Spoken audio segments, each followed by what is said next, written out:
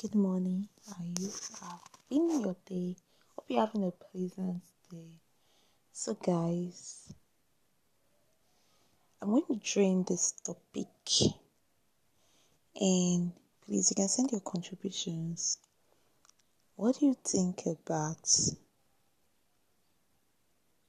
dating a guy outside your religion? Personally, for me, I do not advise it.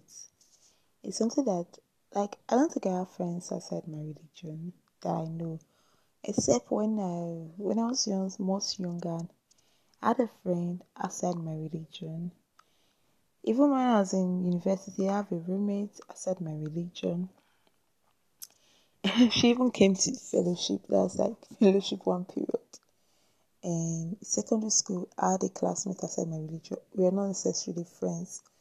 So, normally, I can talk, I can relate to people outside my religion, but I had never had a close friend outside my religion. So, dating, at least you got to know somebody before you start dating them.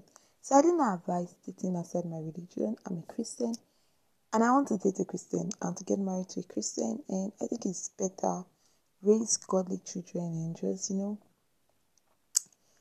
let them grow in the love of God. Let them grow knowing God more. So personally, for me, I do not advise dating outside the religion. Although some people they'll start to get converted along the way. Where I worked, while I was learning fashion design, the both couples they were in different religion, and the way they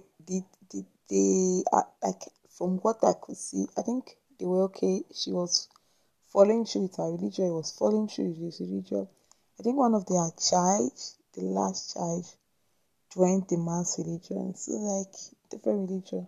But personally for me, I'm a Christian. Stick to getting married to a Christian. Stick to raising godly children. I didn't advise relationship or marriage between different religion. Hope I'm making sense to somebody out there. It's my opinion. It's what I believe. Well, guys, thank you for listening to my podcast. I love you so much. Bye bye.